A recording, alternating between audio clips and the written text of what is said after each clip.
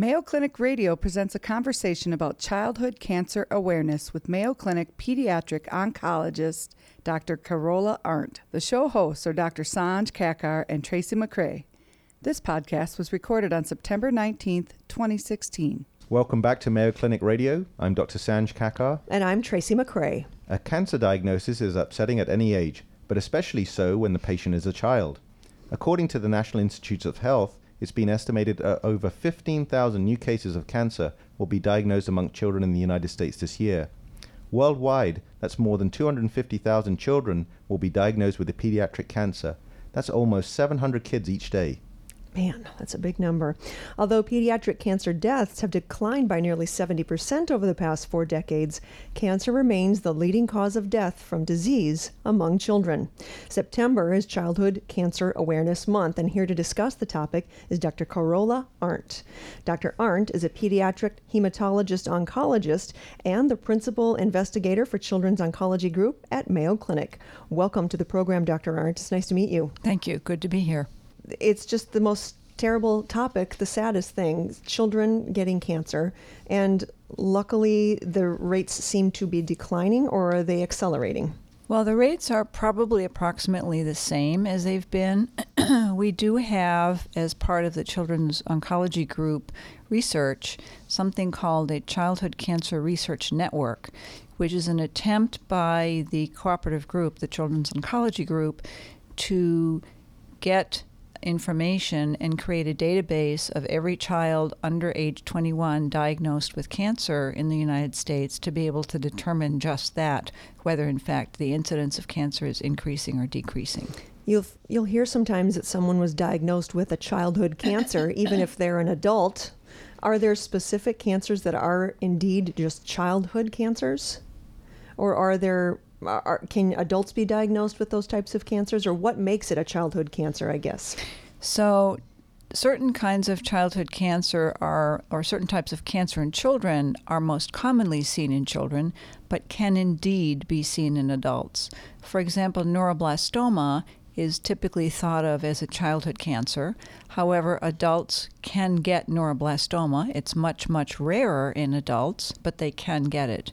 Similarly, there are certain tumors, in particular bone tumors, like osteosarcoma or Ewing sarcoma, which are commonly seen in teenagers and young adults, but they can also happen when they're in their 20s or 30s. So Dr. Arndt, as a parent of young children, cancer is the last thing I'm ever thinking about when I see my kids. But parents out there, what are the sort of typical signs and symptoms that should alert them at the back of their mind that something untoward may be going on? Well, there's no one particular sign or symptom that should bring up the diagnosis or thought of cancer. In contrast to adult cancers that, for example, appear in the breast or colon or prostate, childhood cancer, even certain kinds of cancer, can appear in lots of different areas in the body. The most common form of childhood cancer is leukemia, and leukemia often presents as persistent fevers or pallor or bruising or swollen lymph nodes, but sort of vague, non-specific symptoms. And that's not the first thing a pediatrician thinks about when a pediatrician sees a child with fever. But unexplained fever, unexplained joint pains make you think about, that last for a while, make you think about something more serious, such as cancer. For bone tumors, and my area of interest and expertise is bone tumors and sarcomas, and a lot of times these are considered to be so-called sports tumors because teenagers are often very active in sports, and it's perfectly normal for a normal child to have an injury or a sprain or a strain. And I would say that if pain from a strain or a strain doesn't go away with conservative management after a couple of weeks, then you need to start thinking about more sinister and serious causes such as cancer. So I would say unexplained symptoms, or for example, weight loss, fevers, night sweats, lumps, bumps, those kinds of things. Is there, because there's so many different types of cancer that there can be from top to bottom, I guess, when it comes to children with kidney cancer, whatever, bone sarcomas like you mentioned, is there a certain cause of cancer in children? Is it more likely to be a genetic issue? So most of the time, there's really no explanation as to why a child gets cancer. It's just one of those freak random things, and I often, when I meet a family, one of the first things I make sure that they understand is that there's nothing they did or didn't do that caused their child's cancer, which I think is very important. In terms of genetic causes, there is a particular syndrome called Li-Fraumeni syndrome, which is a familial cancer syndrome, which the classic syndrome is cancer diagnosed in 2 first-degree relatives prior to the age of 45. In those typical cancers, the typical sort of classic case is a child with rhabdomyosarcoma whose mother might have had breast cancer diagnosed at a very, very early age, or osteosarcoma and breast cancer. So there are families that do have a predisposition to get cancer. There are certain cancers that do show up, as I mentioned, osteosarcoma, rhabdomyosarcoma, breast cancer. There are also other more rare kinds of syndromes that can predispose to childhood cancer. But most childhood cancer is not considered to be genetic. Now, given the advances that we read about every day in cancer, are there any new treatments on the horizon that you can talk to us about? Well, that's such a broad question. Certainly, immunotherapy is a hot topic. CAR T cells for refractory leukemia are things that are being investigated. Probably one of the most striking advances that have been made has been immunotherapy in high-risk neuroblastoma. So we are exploring new agents, new chemotherapy drugs, but also new approaches such as immunotherapies. Why is it that children get neuroblastoma more than adults? Probably because neuroblastoma is considered to be one of those tumors that one could call an embryonal tumor, which arises from so-called embryonal rests in the body that are there at the time of birth, and something just goes awry. And the immunology is something on the horizon, a bright spot on the horizon for children with neuroblastoma, correct? Explain a little bit more. So one of the recent studies that actually led to approval of a drug that was specifically developed for treatment of children with neuroblastoma, there's a drug called dinutuximab, which is an antibody specifically directed against the neuroblastoma cells. When given in conjunction with other drugs that stimulate the immune system, we did a randomized trial in the children's oncology group, which demonstrated that those patients treated with very aggressive therapy plus immune therapy, specifically including the dinutuximab, had a significantly improved survival rate, an event-free survival rate, and better outcome than patients that did not receive the dinutuximab. So that's very, very exciting, and that led to approval of that drug by the FDA this year.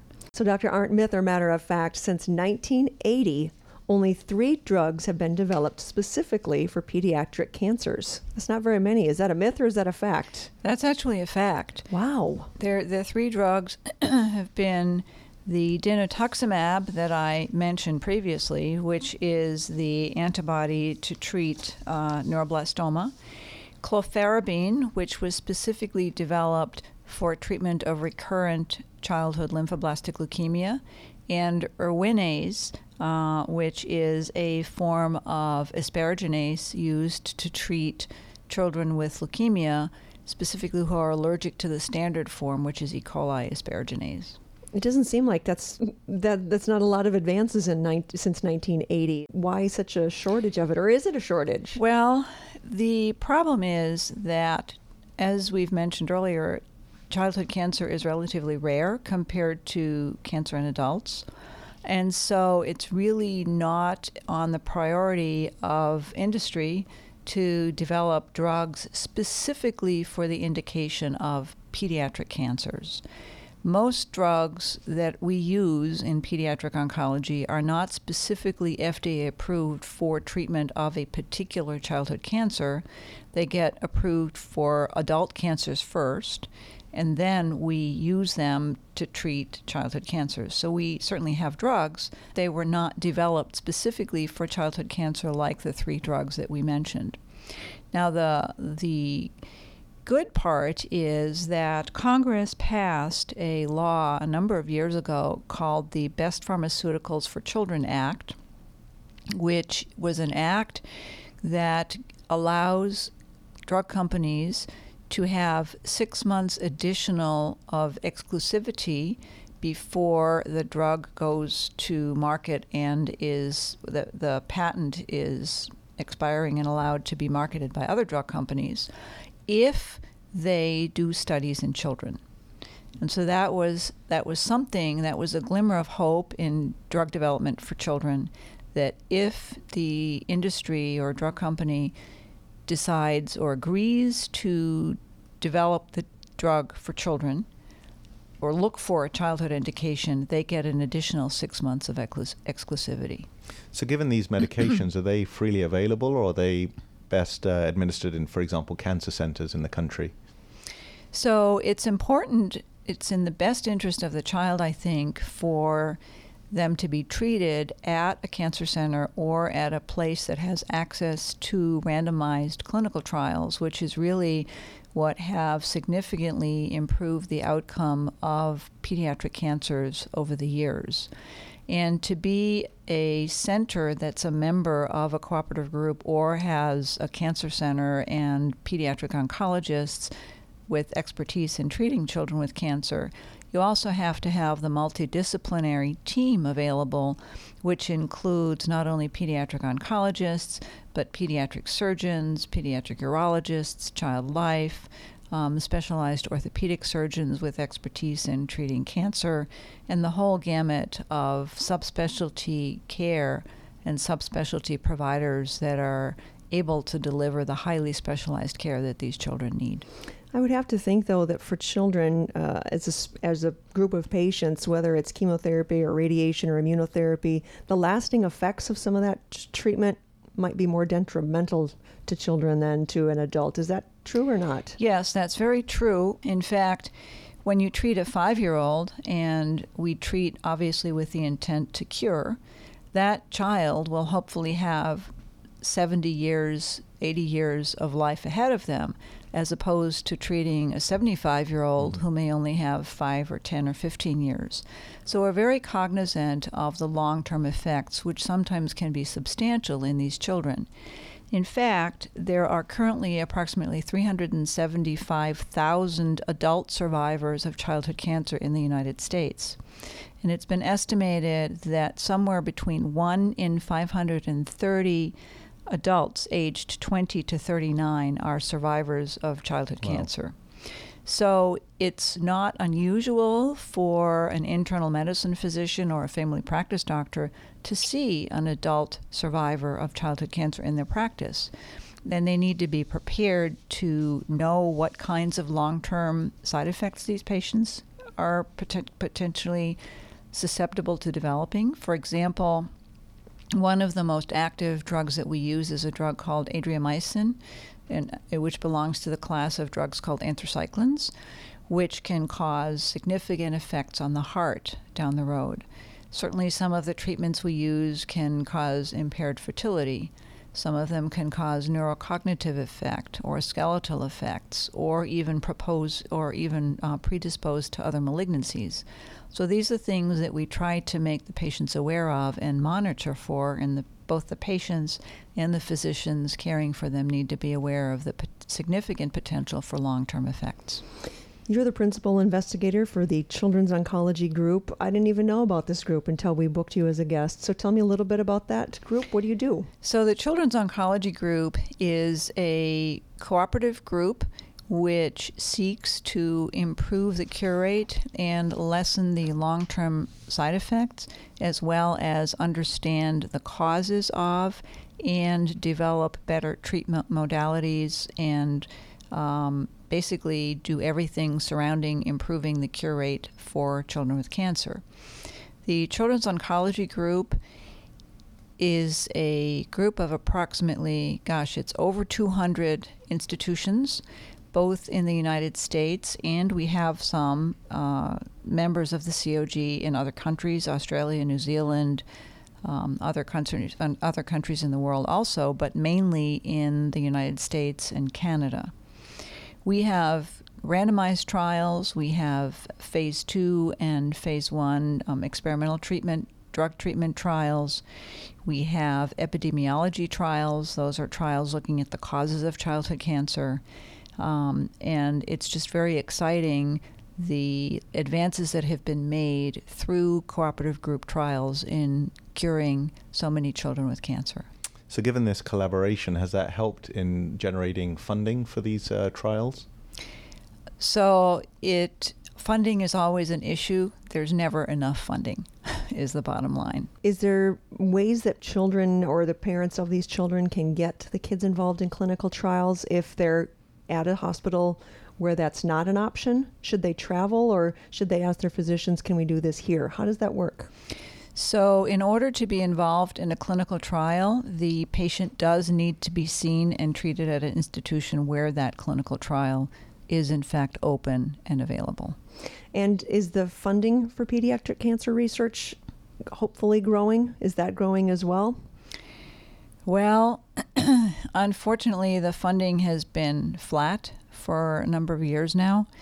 And obviously, we're trying to get philanthropic organizations, and at the risk of omitting a few, I won't mention any, but there are certainly excellent philanthropic organizations. But the money is certainly never enough, and the funding has been unfortunately flat. And that's the reason why you have Childhood Cancer Awareness Month, so we can talk about right. that. We've been talking about the importance of research and clinical trials in fighting childhood cancer with pediatric hematologist and oncologist Dr. Carola Arndt. Thank you for joining us, Dr. Arndt. Thank you for having me. Thank you. For the latest in health and medical news, go to newsnetwork.mayoclinic.org.